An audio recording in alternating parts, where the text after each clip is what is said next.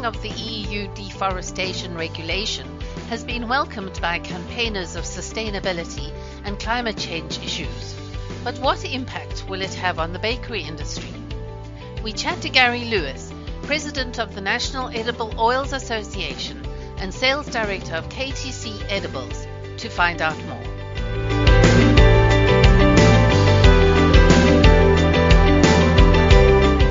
Gary, thank you for joining me. Firstly, please tell me a little bit about your responsibilities. Right, so it's quite broad, obviously, in terms of that. So there's two things. As KTC, we are a major packer of oils and fats in the UK, the largest packer of oils and fats in the UK. And the commodities that affect actually we pack a lot of. So the issues to do with soybean oil and obviously palm oil. So my role at KTC is heavily involved with the sustainability side, obviously the sales approach, how we're positioning ourselves in the market. And with my NEODA hat on, which is the trade association, so that represents all the major crushers, refiners, packers, distributors. So it comes in a nice little circle to look at things like legislation. We're monitoring things, how people are packing, making sure the quality is quite right, working with governments to do with things like olive oil legislation. Sustainability has been heavily on the agenda now since probably about 2010. So I've been involved with my various careers in introducing a cost-effective segregated palm oil that comes from deforested or low deforestation and segregated areas since about 2010 now. You also involved with a sustainable commodities initiative. Can you mention that? Yeah. So the government, so through Ethica, which is a government-sponsored body, it's brought together all the industry, so retailers, manufacturers, downstream, towards this commodity forum. So there's four main sectors that's being covered in this sort of commodity risk assessment at the moment. A lot of that is being decided is beef and leather, cocoa, coffee, maize, palm oil, rubber and soya. So there's a lot of commodities being discussed because even though the UK government may focus on three or four, it will expand that kind of reach. So what we do, we meet regularly either by teams or in person to try and work together as an industry to address these concerns and how we're going to deal with it. And also help guide the government and guide anybody involved in the situation, the complexities in the industry. And a lot of that really is to do with consultation. So it started about 2-3 years ago with a consultation because obviously commodities get into the supply chain in many different formats, directly, indirectly, byproducts, embedded products. So it's nice to be part of that committee and having an input so you have a say. Excellent. We're going to talk today about deforestation. Just to start, do you think the average consumer is savvy about deforestation? I think what studies have shown that consumers are actually concerned, and that's why we've worked quite heavily with a lot of bodies, things like Chester Zoo and other zoos and other industries. Really, are trying to do the right things because I think there's been a lot of misinformation around commodities, particularly things like palm oil have had a bad press, and it's not all bad. Community, I think consumers look at these things and see obviously these adverse reactions in the press, and they see some bad press, and they are concerned about what they're consuming. So there's been a lot of attempt over the last 3 or 4 years to highlight sustainable cities and products that contain the right sustainable products in the industry as well, and to highlight then the importance of commodities like palm oil in the food chain because it's a very important crop. How big is the deforestation-free movement in the EU? It's obviously going to become law. So it's now come to a head because it actually came into law. It started in June 2023 with a lead-up time to become law by December 2024. So from the 1st of January next year, it will be law to have 4 main commodities that will be covered in this scope. And the EU has set out this law to educate everybody and who's responsible. Now, it's quite thorough because obviously we need to prove so there will be a database. The model is where the producers who bring in these commodities will have to bring it to notify where it's coming from. Mm-hmm. So the initial EUDR regulation will cover cattle, which is beef and leather, cocoa, coffee, palm oil, soya, rubber, and wood. And that will extend as we go along, really. So what it's based on, there's a cut-off date for any deforestation that goes back to 31st December 2020. So it's anything post that date they're interested in, really. So it will affect any companies importing those commodities into the EU. And there's a code of practice in terms of what we need to do. So we need to tell everybody the geolocation coordinates for all the plots of the land where the commodities are grown, the risk of deforestation relating to the production of that commodity, and what steps have been taken to eliminate the risk, and what's practical in terms of that, and obviously a due diligence statement for each product. So as you can imagine, there's quite a lot of thorough work to be done.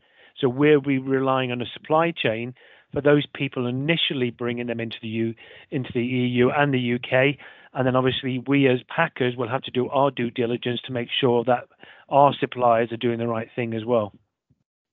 There are concerns the legislation may stigmatize countries by labeling them as risky sources of produce. Do you agree? I do agree.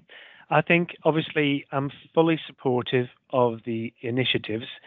But I think the industry's moved a long way in terms of it's taken us a long time to move the supply chain to a fully segregated RSPO supply chain. Mm-hmm. The concern I think that I would have is obviously countries like Malaysia and Indonesia. 40% of all the supply chain is actually smallholders. So these are small farms in the industry who are trying to make a living, and they don't necessarily have all the infrastructure, the technology to provide the information that the EU needs. So in a way, I think there is a concern in the industry that we're cutting out some of the people who are just making a living, trying to do the right thing. So I'm a little bit obviously concerned with that issue. And as you're quite right, Malaysia and Indonesia are the two largest producers of palm oil. Mm-hmm. And it's done a lot. It can still do more. It's done a lot to try and address the concern of the industry as well. So I think the EU law, it helps, but it's just a question whether ultimately will it achieve the right goal. Can you tell us a little bit about the EU Deforestation Regulation's history? Well, it's been going on for a number of years now. The EU's been looking at, and the UK, because I've tried and link them together because they're running in tandem. The UK is consulting with the EU. Now, originally, we if you go back 2-3 years ago, we looked at the Amsterdam Declaration. So what we're trying to do, we're trying to encourage everybody who's involved in the supply chain to move to sustainable products, whether it's palm or soya. Now, soya is more difficult, ironically, because a lot of the soybean oil that's affected comes from South America, where there are obviously genuine concerns about deforestation. I think Malaysia and Indonesia have done a lot to address the global concerns and have moved that supply chain. Obviously, as we go along and as we demand more palm oil, that's the only way to support it. The EU now has, for a couple of years, been trying to look at ways enforcing that and putting some measures in place. So I think for the last 2 years, it's been working on the deforestation regulation, hard thing to say, EUDR, purely because it needs some way of measuring. It needs to put a scope in there where people have to comply with the law or face penalties, possibly banning products that could be used.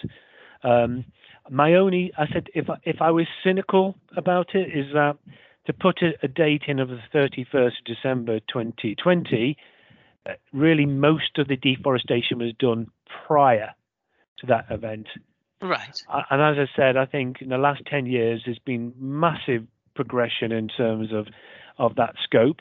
And I think there's a concern whether the industry is ready to enable that act, because there's a lot of work. And what we're making sure is that everybody can comply with that or get access to that information, because as you can imagine, there's a lot of technology involved with a satellite navigation. So we will have to ensure that whoever our suppliers are, they're bringing them from areas. We would have to do a check, a due diligence from tell me where it's grown. That plot of palm has come from this area in Indonesia, Malaysia, Papua New Guinea, Colombia, and then prove to me it's come from an area. And then once we check that information, we have to record that and say we've done our due diligence. And so, as you can imagine, if every single supplier, every single manufacturer has to do that, it's a significant amount of work that has to be done. What does this all mean for the baking industry? And will it impact both mass manufacturers and smaller micro bakeries? I think the good thing is, this scope as we see it now covers a certain level. So let's look at the UK, because the UK will be most practical, and the UK law will become things. It covers companies with over 15 million turnover. So I would say the good news is the smaller bakeries could be exempt. And the other practical thing is that it's anything above 500 tons. So anyone buying 500 tons of palm or soya, or obviously palm in the bakery industry, or 50 million turnover, has to comply or has to do the due diligence. Those obviously smaller companies will be exempt. Do you think there is sufficient understanding by those manufacturers that they'll only be allowed to sell products in the EU if the supplier has issued a so-called due diligence statement confirming their commodities do not come from deforested land? No, and that's the problem. I think the concern is that the law has obviously been or the announcement of it coming into law has been in place. I think there's a lot of work to be done to I would say communicate those to the smaller customers. The larger customers are very much on it. So the big operations are already sending out questionnaires asking about awareness, preparation, what you're doing. I think my concern is, and that's why a lot of the things that we've been doing as KTC and NEODA is to try and educate everybody that this is coming. And I think there's a bit of work to be done, and that's the next level, to educate people. What does it mean? Who's responsible? I think a lot of people are concerned that a small company that we're supplying will have to do that due diligence. They won't. They'll have to, we will have to give them a statement to say we've done our process, we've done all the work, and then they can do their work as well to prove that. So I think the next couple of months will be about education. Doing some more workshops, telling people what it means, what role they have in coordinating that, and what responsibility they have. So I think there's an awful lot of work to be done. Obviously, I know we're in February, but 10 months away.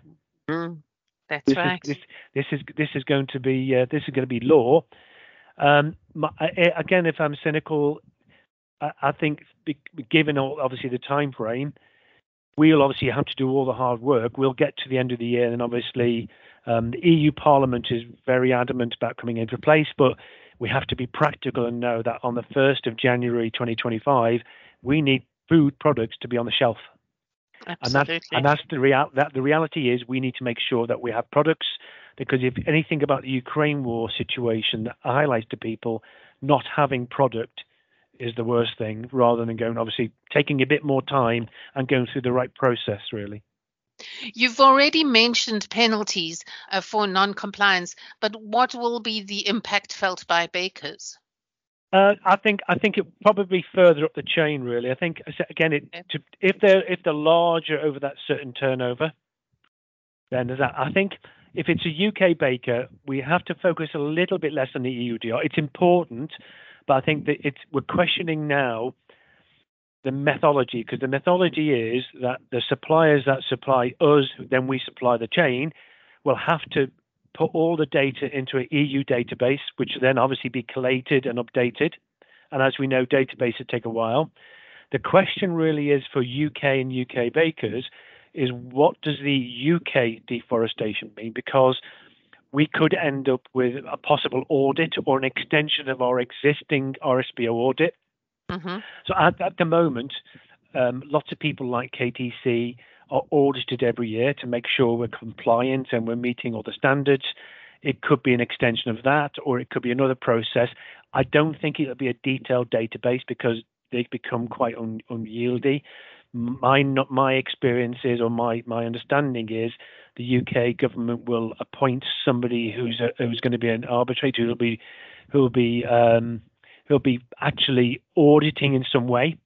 And then it's what happens then with smaller bakers, like we do with the RSPO now. We are the manufacturer. We're the ones who are audited. Then we will supply a customer. They will have to just check our audit records to make sure, do we have a certificate? Have we been audited? Do we comply?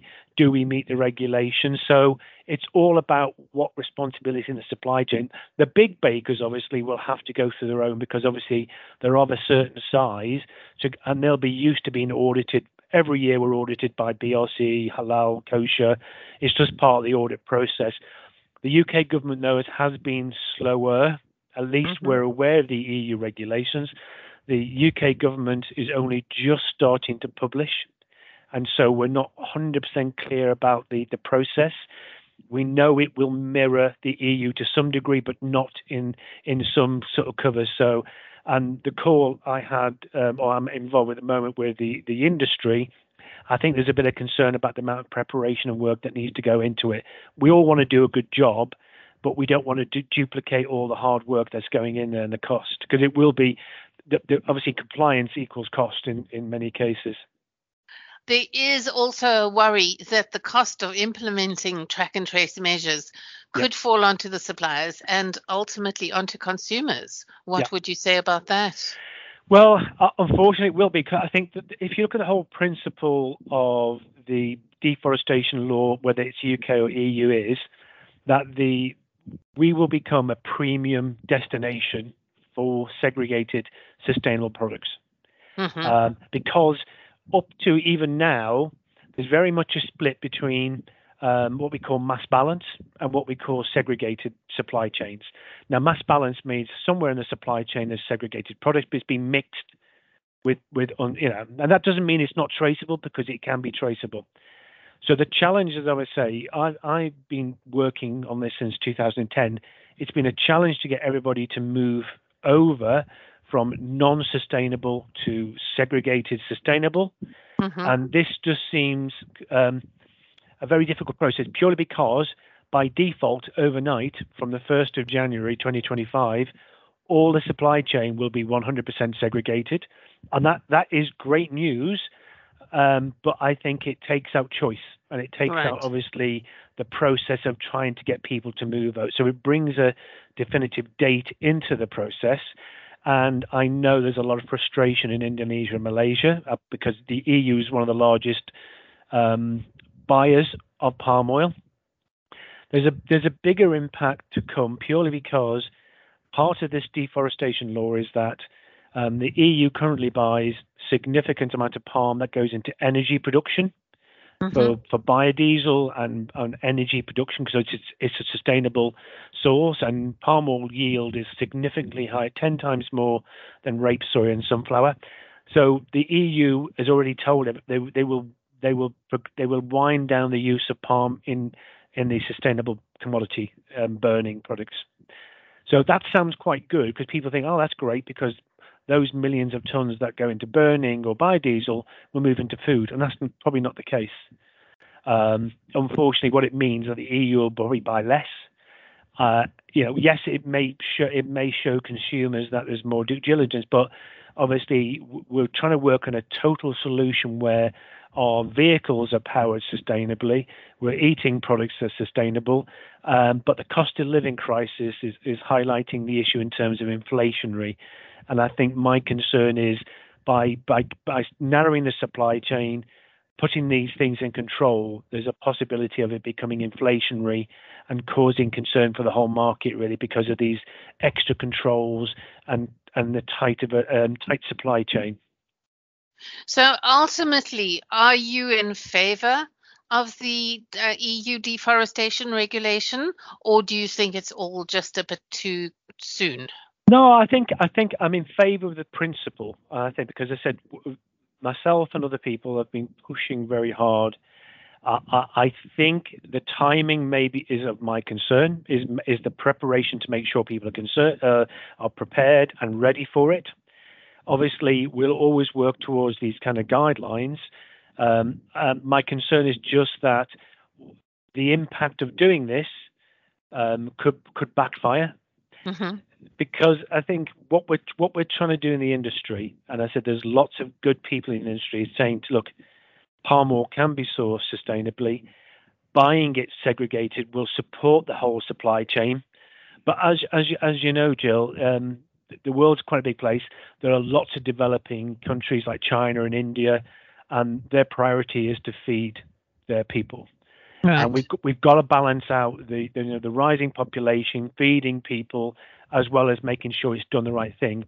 But if I go back to the point about making sure that the smallholders, the important people in the supply chain, they have to be incorporated. They have to benefit from this supply chain. And I said I just need some convincing that they'll be covered totally, and I'm not sure they will be initially. It may just take time to bring that into play. KTC has been leading the way on sustainable palm oil. Can you tell us more about your Planet Palm product? Yep. So KTC's been a large manufacturer anyway. So our customer base is quite varied. So we are major suppliers to food service, but also retailers and manufacturers who then make products. So KTC was up to 2022 as a family. So it was an independent family company. Mm-hmm. One of the family members unfortunately passed away. And I think there's always been a need to grow the company further. So we were taken over by Endless, which is a private equity company, who owned Hovis and Bright Blue Foods and Malta, whatever. And that enabled KTC to realize its ambitious growth plans and investment plans. So we already were probably one of the largest suppliers of oils and fats. And what we've done is just diversify by buying. So we bought a specialist bakery manufacturer, Codow Creameries in Glasgow. Mm-hmm. And that allowed us to get more involved with bakery products. So we as KTC do palm oil and other products here. We supply things like olive oil and lard into the sector. But by buying Codow Creameries, that gave us a real sort of inroad into specialist bakery products, cake, pastry, shortenings. And obviously, I joined KTC back in 2019, and I've always been a very strong advocate about doing things correctly and rightly. And we thought it was the right thing to do to move towards a target. Now, in some case, with standard palm oil, it was quite simple to move from a mass balance to a segregated because the cost was relatively small, and we worked to persuade our customers the right thing. But thankfully, most of the big organizations we'll deal with now insist on that anyway. Right.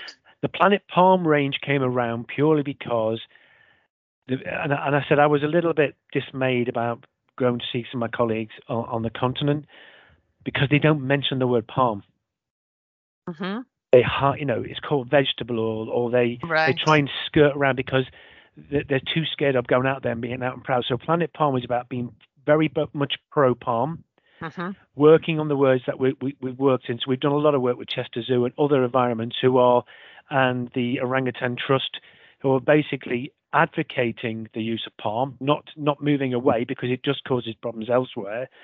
And so Planet Palm is just an unashamed event to say, look, it's palm on the box, it's sustainable, and trying to educate people on that thought. So we're rolling out the project to a number of products now, and our idea is to move it into frying oils and specialist applications to give people choice.